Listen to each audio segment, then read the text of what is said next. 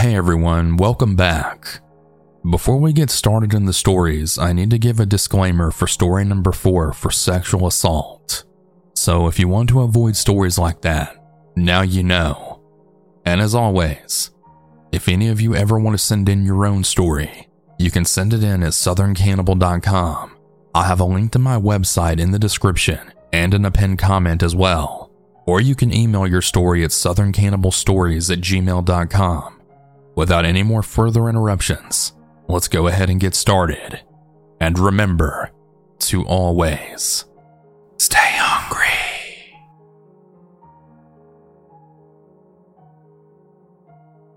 So this happened a long time ago, but I've never forgotten it, as it's one of the strangest encounters me and my family have ever had. One time as a child, I'd went with my family to the grocery store. It was our monthly trip to stock up on groceries, so we were going to be there for a while. I was about 12 at the time, so by that age, I had a good understanding of how to read people. We started in the produce aisle, and suddenly a strange man caught my eye. He was standing awkwardly close to us, sort of fake browsing the vegetables. His body language just seemed off. He was standing with his back to us, but there was something strange about the way he was positioned. As we slowly moved down the aisle, he would slowly rotate so his back was always facing us. As we got a little closer, I could tell he was wearing those see-behind glasses. Those gimmick sunglasses that have hidden mirrors on the inside of the lenses so you can see behind yourself. He had a dirty gray zip-up jacket on and long, dark, messy hair. He had to be in his 40s. Our shopping went on, and wherever we went, I would see him standing there staring at me from across the store. He would keep his distance from us, but he was always within eyesight no matter where we were in the store. About 30 minutes in, my mom still hadn't noticed it, but he was starting to really creep me out. My mom didn't believe me at first. Eventually, we got to the refrigerator aisles, and this is when it got weird. Whatever aisle we were in, he would quickly pace past us occasionally. At this point, he wasn't even trying to look like he was shopping.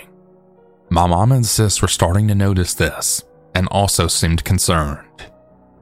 At this point, we were grabbing something off one of the shelves, and I could see him just standing on the opposite aisle, peeking through the shelves at us.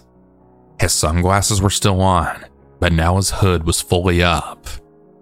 We started to walk faster and do some random zigzags around the store just to see if he really was following us and to try and lose him, but he would always keep up, all in a sneaky way at that.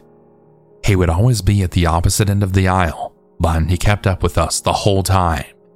By this point, my mom was concerned, so we pushed the cart up to the customer service area to talk to a manager about it. By this time, we had lost him. We informed the manager, and she was honestly very helpful. She actually went to go find the guy and go talk to him. We waited at the counter until she paced back to us with a confused look on her face. She walked up to my mother and then told us, "He said that you're his mom."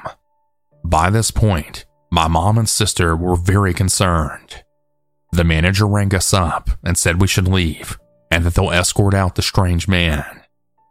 We walked out to the car, staying very close to our mother, when we were then met with a horrible sight. It was the man, just standing across the parking lot across from our car, with his head slightly tilted, and a big sick grin on his face. We flirted out of there, but we could still just see him standing there, watching us leave. Whoever that guy was in the creepy sunglasses. Yeah, I never want to see him again.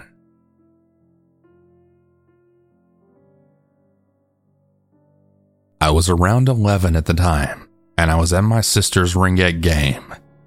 It's an ice sport for those who don't know, and she was 14 at the time. My mom had also driven my sister's friend Tara and her dad Daniel to the game. When the game had finished, it was dark out, and we were all walking back to our car. This was an ice rink, so the parking lot was big, and we were parked far away. So that you can understand it better, we were walking in groups. My mom walking beside Daniel, my sister right behind them walking beside Tara, and then me walking right behind them alone. There was this middle-aged man that I had briefly seen when we were entering walking around. I wasn't startled since I thought he was just another parent from the other team.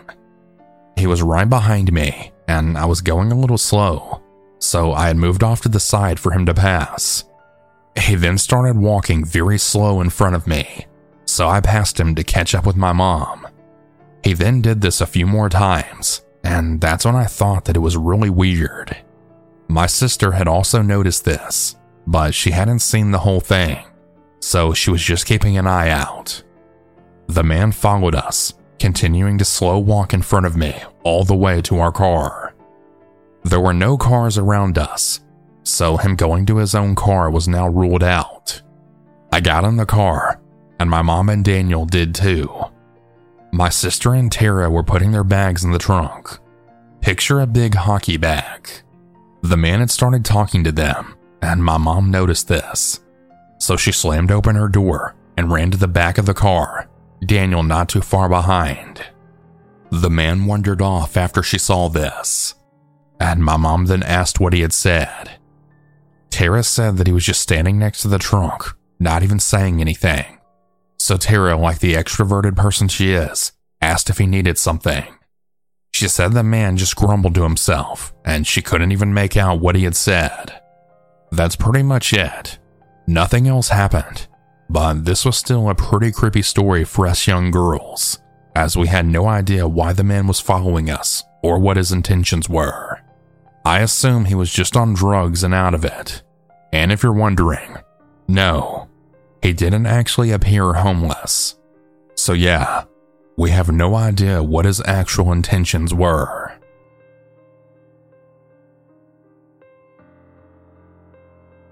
It was a July evening. My friends Tony and Susan and I had went outside for a smoke. No, we don't smoke that often, but we had had a bad day today, and we just wanted to. Now, as we walked outside, we had noticed a car that was parked outside.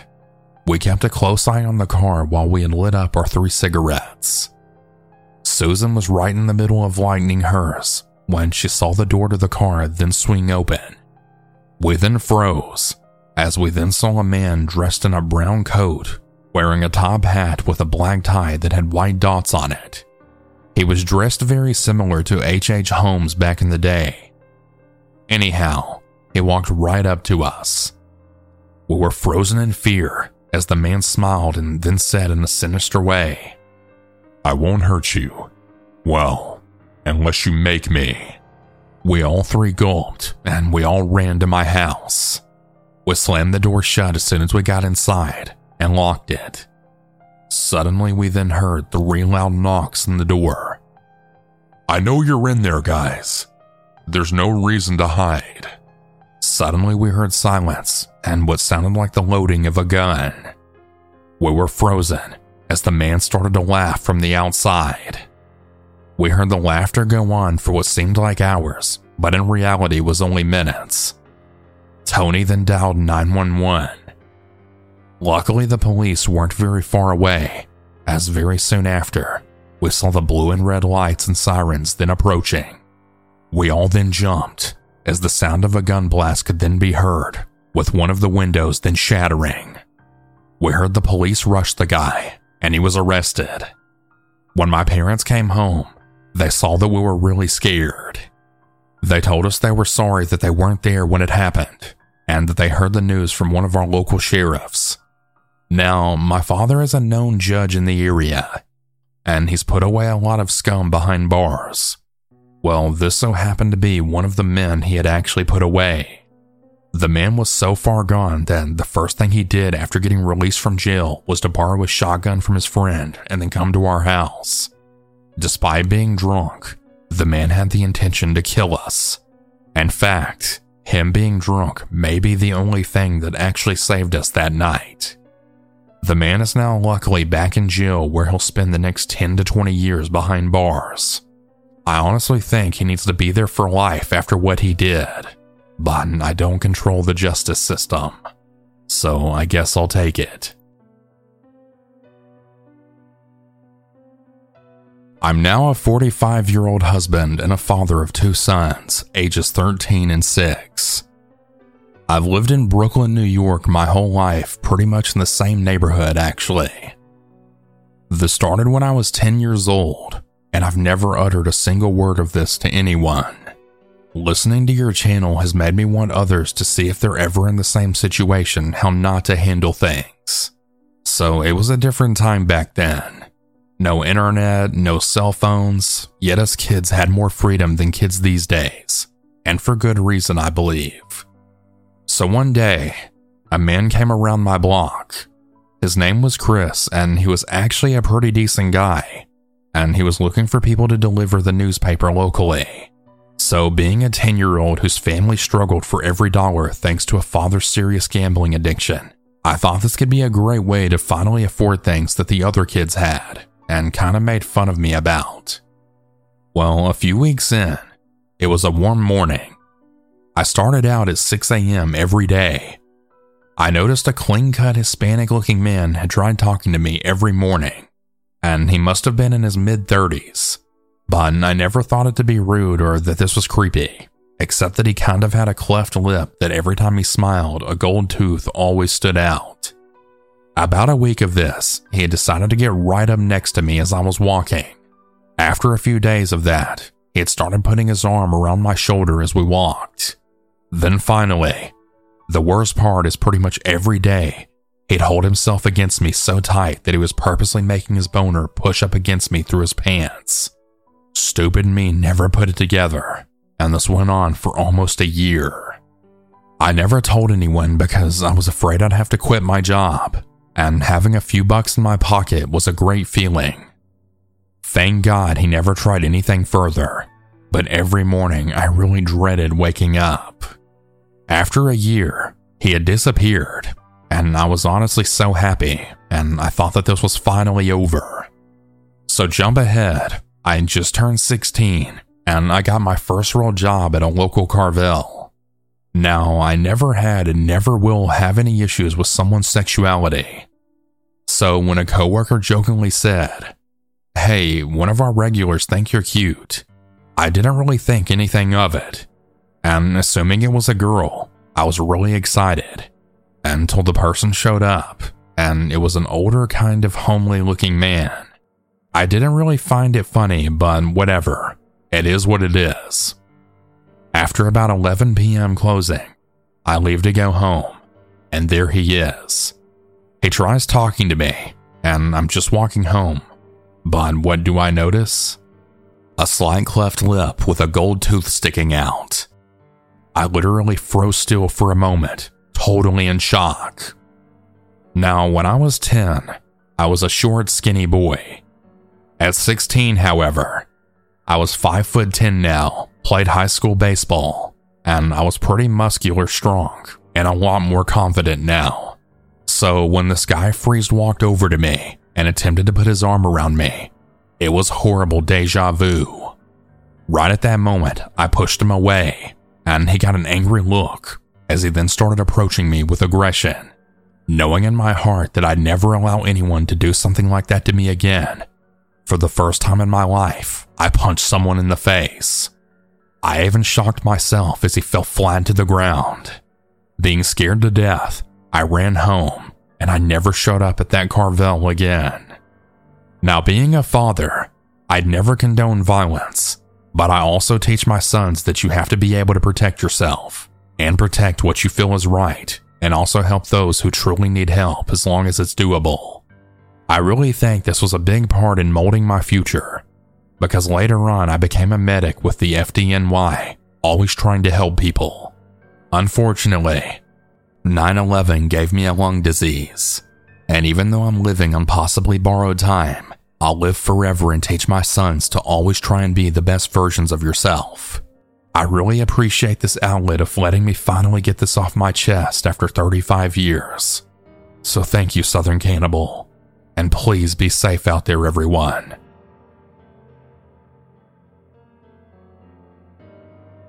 For reference, I'm a 5'4", 18-year-old girl. I've been living in the same area my entire life, and nothing too crazy's happened to me while living there. One afternoon, I decided to go get a Monster Energy drink from my local 7-Eleven that's about a block away from my house. On my way to the store, I passed the usual business strip consisting of like 5 stores. When I passed, I had noticed a man by his car in my peripheral vision that was by the sidewalk. It was on the main road, by the way.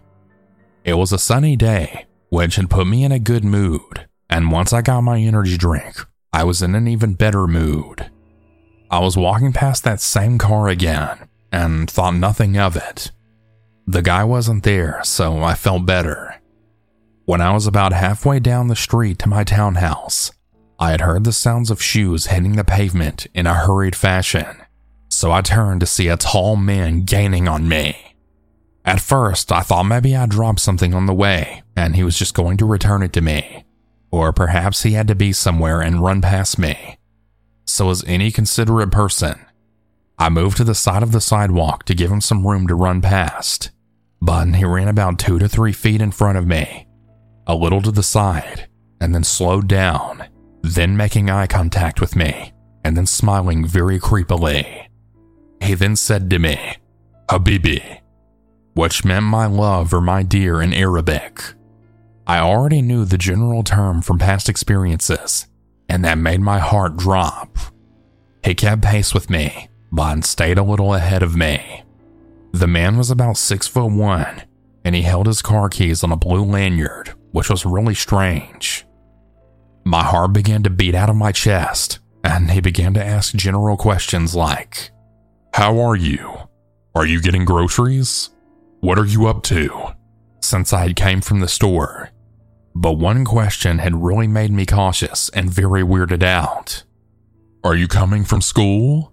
he asked me with a strange smile. It was literally late July, and school was out for a good month for almost everyone, and I also graduated that year. So I just answered back with, no, with a sly glare at him, assuming he should know that summer was here for most school kids. Whenever I answered him reluctantly, he would always immediately go, "Huh? Spit it out," slightly being pushy. It freaked me out, and it mildly annoyed me as well. I just wanted to get home, which was approaching at the very end of the block, so I was really worried on what I should do. Keep walking past my home to avoid him, knowing where I live, and then risk getting possibly kidnapped or hurt or even harassed, or just hurry inside and just hope he doesn't follow me. I had so many thoughts running through my head, and my anxiety was going through the roof. "How's your summer going?" he asked, and I tried to answer him, but he once again replied with a "huh" in return. Strange as fuck. As we reached the front of my house, I slowed down a bit so he could continue walking ahead to give me time to get to my door just in case. I turned into my walkway and hurried up to my front door, keys already in hand, but my energy drink was open, so it hindered me from making any fast movements. When he realized I wasn't walking down the sidewalk with him, he turned and spun around to look at me from the main street, then yell, "Hello?" trying to get my attention. He literally followed me down almost an entire block just past the business strip of 4 stores, which was a huge red flag. When I turned to give him a glare, he then asked me if it was my house. I didn't answer him, and I finally opened my front door, since I usually needed 2 hands to open it by pulling the door in slightly, and then also unlocking it because it's just really fidgety like that, making me take my time and struggle with one free hand. Luckily, it was easier that time to open it, so I got in quickly and then slammed the door to really show I was pissed at him. I then quickly locked it, and I was very relieved when he gave up and then walked back the way he came from. I leaned against my front door, letting out a heavy sigh. I was shaking uncontrollably. I then went to the living room to close the curtains as much as I could, while also being able to see to make sure he was gone, which he was. I wanted to call my boyfriend, but out of instinct, I had called my dad, and he answered. I explained the whole ordeal to my dad, and he praised me for barely talking to the man while hurrying back home. After he calmed me down, I went up to my room and was paranoid for the rest of the day until my dad finally got back home. My heart rate accelerated every time I heard a noise outside because I really thought that man would come back since he now knew where I lived. Thankfully though, he didn't, and he hasn't been back since. I also want to mention that on that day I was wearing shorts and an oversized black long sleeve sweater from my boyfriend and flip-flops. I was really afraid people would be drawn to my thighs, and I guess maybe that was partially why that man was following me. I talked to my father-in-law about it, and he said that that man might have been scoping me out to kidnap me. And I honestly think he might be right. For fellow women out there, please stay vigilant everywhere you are, even if it's a place you've lived by for a very long time. It just goes to show anything can happen at any time and anywhere.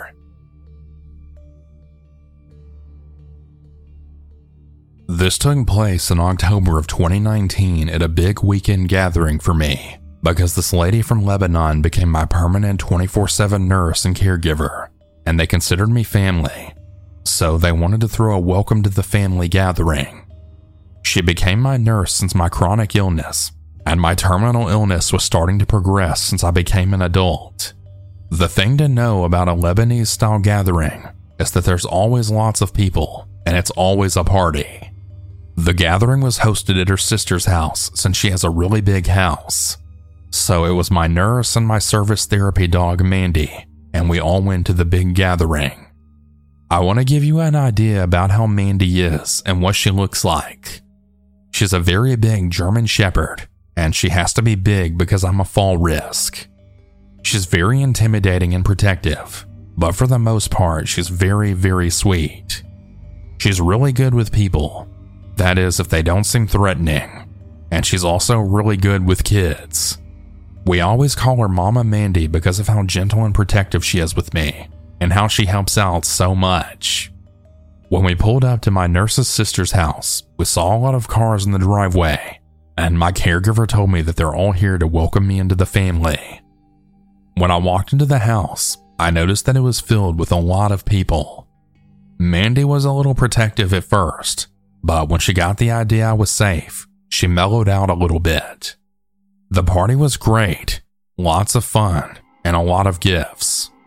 There was one person at the party that seemed a little out of place.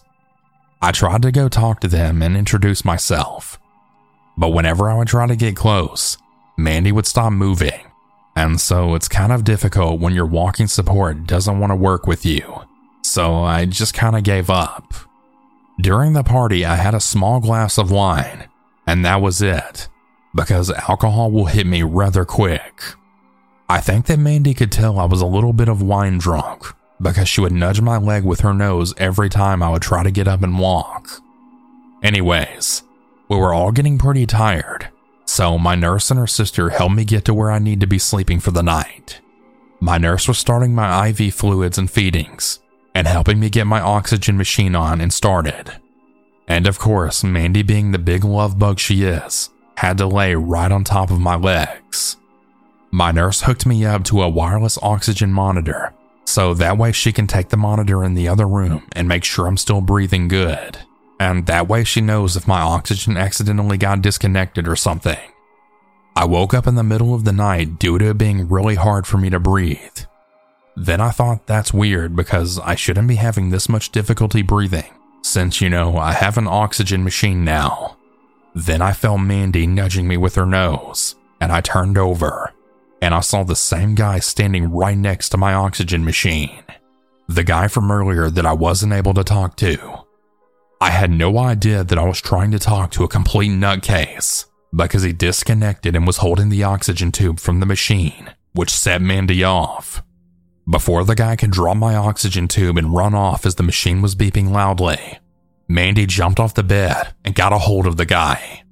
She got a hold of the guy pretty damn good, and she bit down pretty hard because he was screaming in extreme pain while also bleeding pretty badly.